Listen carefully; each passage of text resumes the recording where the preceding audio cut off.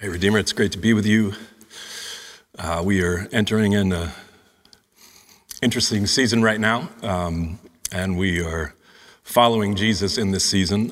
If you're not familiar with the upper room discourse, it's Jesus in an upper room with his disciples. This is his church, and it's Passover, which is a celebration of the people of God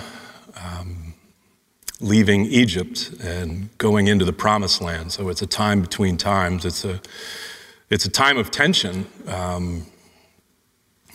It's a time of tension in an upper room. It's a time of waiting. It's a tense time. And chapter 13, verse 1, if you want to read along with me, I'm reading from the NIV. We're going to study 13, 1 through 11, if you're reading along with me. It says, "It was just about before the Passover feast, and Jesus knew the time had come for him to leave the world and go to the Father. Having loved his own who were in the world, he showed them the full extent of his love.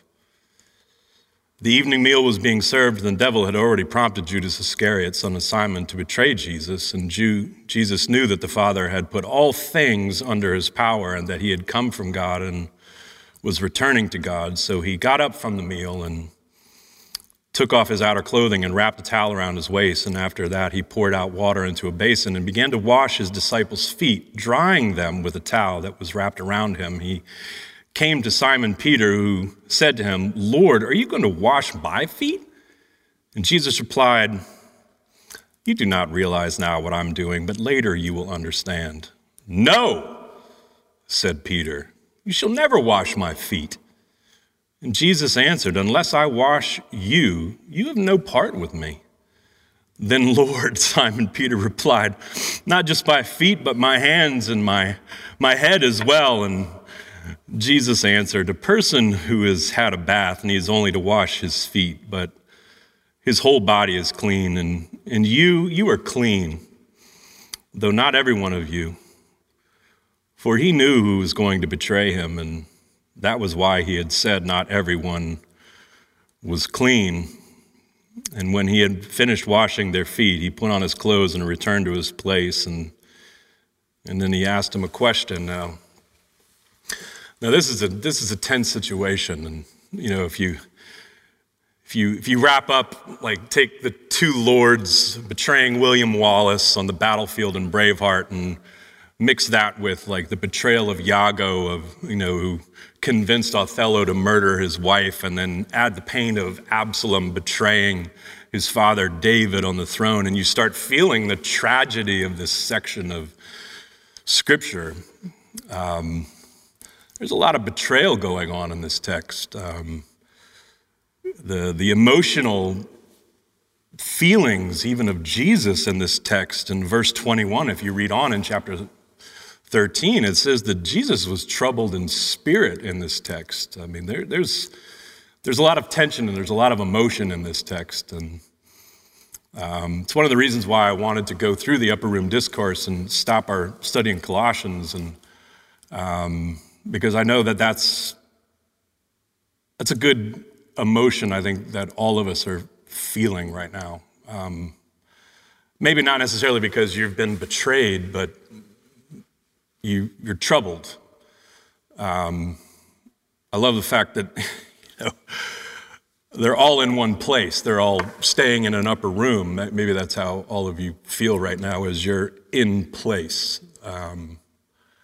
That's a interesting term, to stay in place. That's how we all kind of feel right now, as we're kind of sequestered in our rooms with our kids or our roommates. We're in place.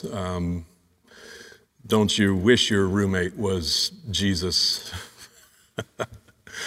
But we're troubled. Maybe some of you feel betrayed right now. Maybe some of you feel betrayed right now by Jesus because of all the things that you've had to cancel, or maybe you are sick. Maybe you feel betrayed. Maybe you feel under great pressure. Maybe you're really, really scared. I know I've been really, really scared. And I'll be honest, I've gone to chapter 13 and chapter 14 and chapter 15 and chapter 16 and chapter 17 of this text a lot, and that's why I wanted Redeemer to go through this text. I find great hope in this text. And I find great hope in chapter 13, actually, because there's great irony in this text. The professor that I had that taught me John, and I took this class with him a lot, not because I failed it, because I just wanted to take this class with him a lot. His name was Dr. D.A. Carson. He said, John, the rhetoric of the book of John is like an onion, not just theologically, but the rhetoric of it. You peel it back again and again and again and again. And you have this servant Jesus. He's not just a savior, but he's a servant. And the way that the disciples respond to Jesus in this text, there's three responses to the foot washing of Jesus is pretty phenomenal. You see, Jesus and the disciples are all sitting down to a meal. And I'm sure many of you understand and have read this text before. People in the ancient Near East, when they would sit down to a meal, they wouldn't sit down to a meal like this at a table. They would lean at a meal. Typically, the table would be about 12 inches off the ground, and so you would lean on your left, typically, and so that would mean that your feet would be close to the person's face, and so it's important. Considering that you have sandals on, that someone, typically a servant, would clean your feet, because as you're leaning at table to eat your meal, you don't want someone's smelly feet to be near you or the table. So the first thing that would happen at table was a servant, an indentured servant, the lowest class of person would clean your feet before eating. And according to this text, Jesus, who knew his time had come, who was going to the Father, who now was about to show the full extent of his love, which is clearly, according to chapter 15, meant he's about to give his life for those he loved, which is clearly, according to D.A. Carson, the cross, give his life for the world whom he loves, whom, according to John chapter 3, is the sovereign over the entire world. He has put all things under his power. John and Peter has already seen the Christ transfigured. They've seen him in glory. Jesus is the one that gets up, takes off his outer cloak, and meets their immediate need. And what is their immediate need? Their feet are covered in the grime, the dung, and the smell of the Jerusalem dusty road before they're about to eat. They need their feet washed. This isn't some religious service. Their feet actually stink. They need an immediate need met. Who does it? The one, according to John, who's put all things under his power, the one who is the creator of the universe, the one who John 1:1 said was before all time, the one whom John says is God and was with God before the beginning. Here's the one who is getting up and about to wash the feet of the disciples. Now, there's great irony in this text.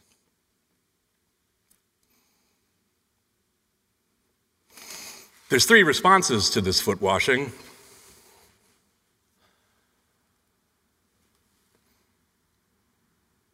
But only one we see clearly. Peter. Peter brazenly responds and says, "You're going to wash my feet?" Now, what I love about Peter is I think Peter responds in a way that is arrogant, but I think he reveals the arrogance of all of our arrogance. But his arrogance is a verbal arrogance, because his arrogance is an arrogance like, "You fool. How could you use your power like this?" Because he's seen his power. He knows he's king. He doesn't know what type of king he is, but he knows he's powerful. And here's the thing. Other disciples allowed this king to wash their feet. And you know Peter is ticked off at that. And he's like, whoa, wait a minute. You're gonna wash my feet? No. You know what? You get Judas or James to wash the feet, or at least the servant by the door over there to wash the feet. But you are a fool. Get up. You remember that Jesus has already called him Satan. I mean, Peter has no problem scolding Jesus. No problem. What is Jesus' response? "You do not realize now what I am doing, but later you will understand." Friends,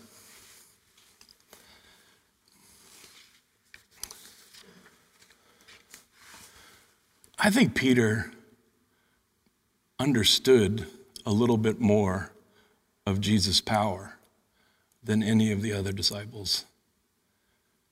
Maybe he understood what David saw a little bit more. "Lord, our Lord, how majestic is the name in all the earth. You have set your glory in the heavens. Through the praise of children and infants, you have established a stronghold against your enemies to silence the foe of the avenger. When I consider your heavens, the work of your fingers, the moon and the stars which you have set in place, what is mankind that you are mindful of them, human beings that you care for them?" I think he was uncomfortable with how powerful Jesus actually was. And I think what he realized in that moment was, who is this man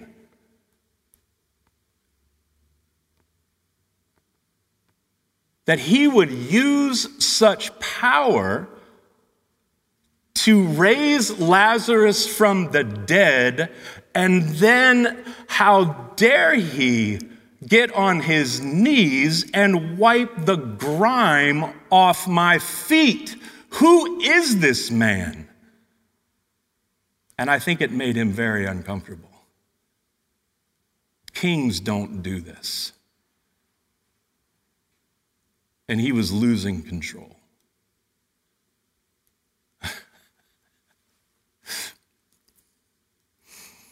And I think at times, Redeemer, when we get close to Jesus, it scares us because we lose control. And Jesus looks at him and says, "You do not realize now what I'm doing, but you later will understand." And Peter says, "Nope, I can't do it. You're not going to do this. You're not going to do this." And see, that's what happens, man, when you confront Jesus, even when he's just trying to meet immediate needs. It's so humbling. Just even little immediate needs like cleaning your feet. It's so humbling.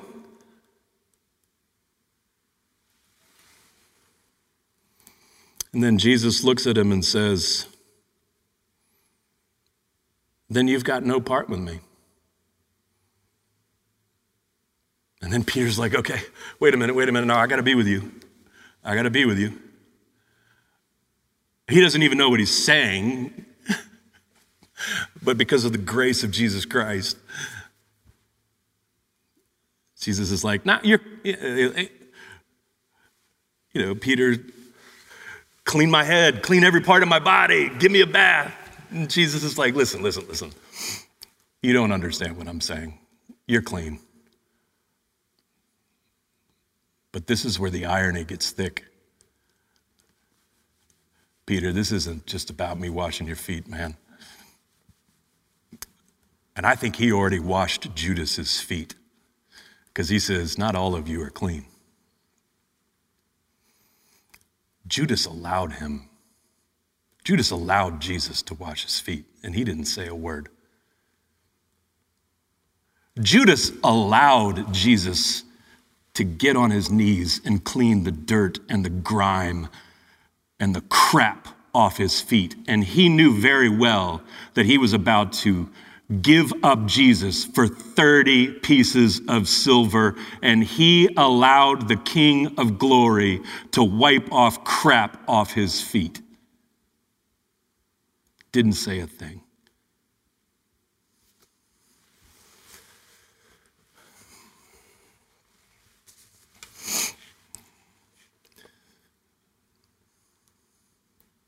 See, there's three responses here to Jesus in taking care of immediate needs like cleaning feet. We love when Jesus takes care of our immediate needs. Sometimes. It depends on the need.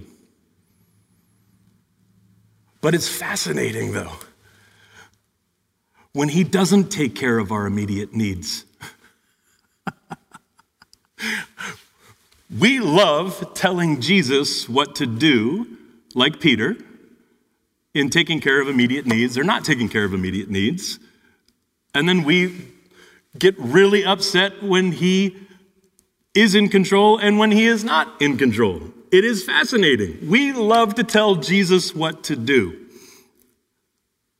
But here's the thing. I think Peter realized in that moment, he even needed Jesus to clean the grime off his feet. And I think he realized that the King of Glory came and used his power even to clean the grime off his feet, and it scared him half to death. And I think part of what scares us so much, church, when we confront things like we're confronting this week, is just how little control we have. And it's really scary. It is so scary.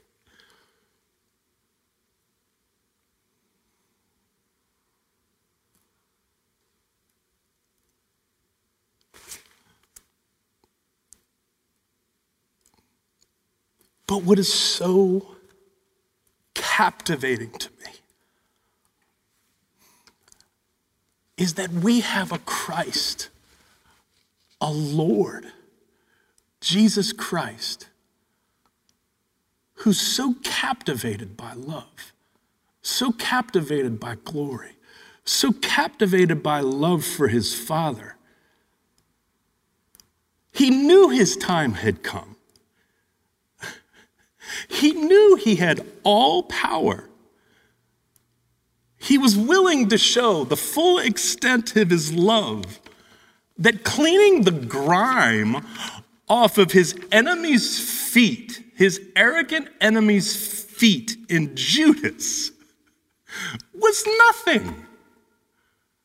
Because the next day, he was about to hang on the cross for a world that hated him.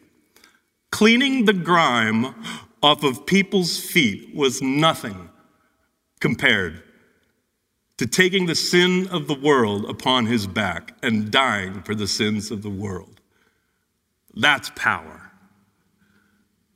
That is unbelievable power. And so he comes and he meets the immediate needs of his disciples by cleaning the grime off of Peter's feet and the disciples' feet. And Peter comes and says, I will have none of that. And here's where I want to close.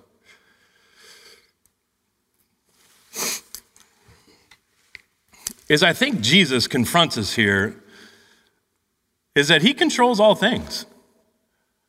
And I think the reality is he has met so many of our needs, so many of our immediate needs. I want you to think through, just even this week, how many immediate needs Jesus Christ has met. He may not have cleaned the grime off of your feet because you can do that. But how many immediate needs has he met? It is fascinating to me how when our world is interrupted, as it is, how scared we get when we think about our future. And are our immediate needs going to be met? Will we have the power to meet those immediate needs? No, we may not. But that's the point of this text, is that Peter is confronting the reality that he even needs Jesus Christ to wipe the grime off his feet, and it scares him.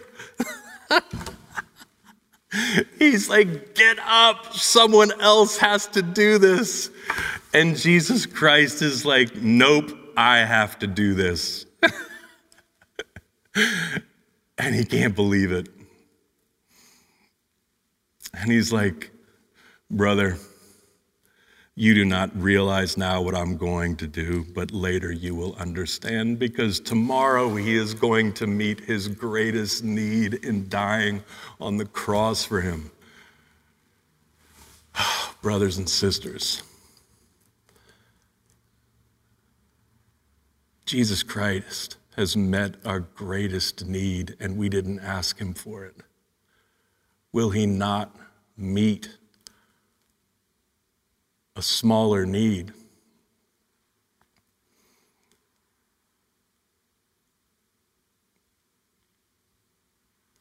What immediate needs has he met?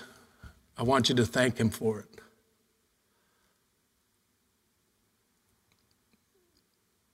What needs are you afraid of that he may not meet tomorrow? Health, money,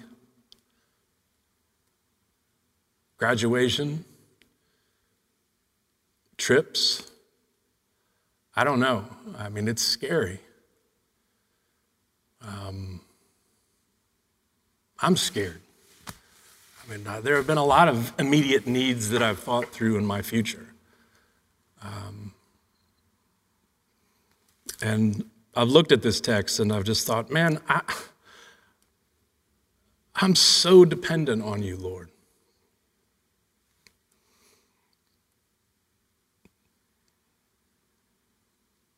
But that's it. And that's what's really scary, is I am so dependent on you, Lord. I am so dependent on you, Lord. But I think that's what's actually really freed me. I am so dependent on you, Lord. My tomorrow is so dependent on you, Lord. Peter was so dependent on you, Lord. I need you to wash my feet, Lord. I need you to wash my feet, Lord. I need you to keep me healthy, Lord. I need you for my finances, Lord. I need you for my health, Lord. I need you for my job, Lord. I need you to keep my kids healthy, Lord. I need you to keep my church healthy. You've given me the ability to work hard. You've given me so many abilities, but Lord, I need to trust you. I need to depend on you. You are all I have. You are all I have for my salvation, and you are all I have for my tomorrow. And that scares me.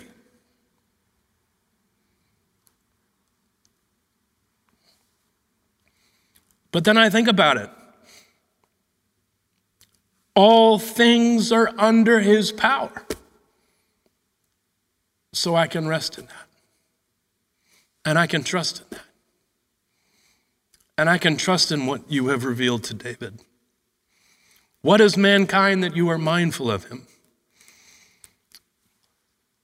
What is man that you love him? He is trustworthy. He is trustworthy. He is trustworthy. Amen.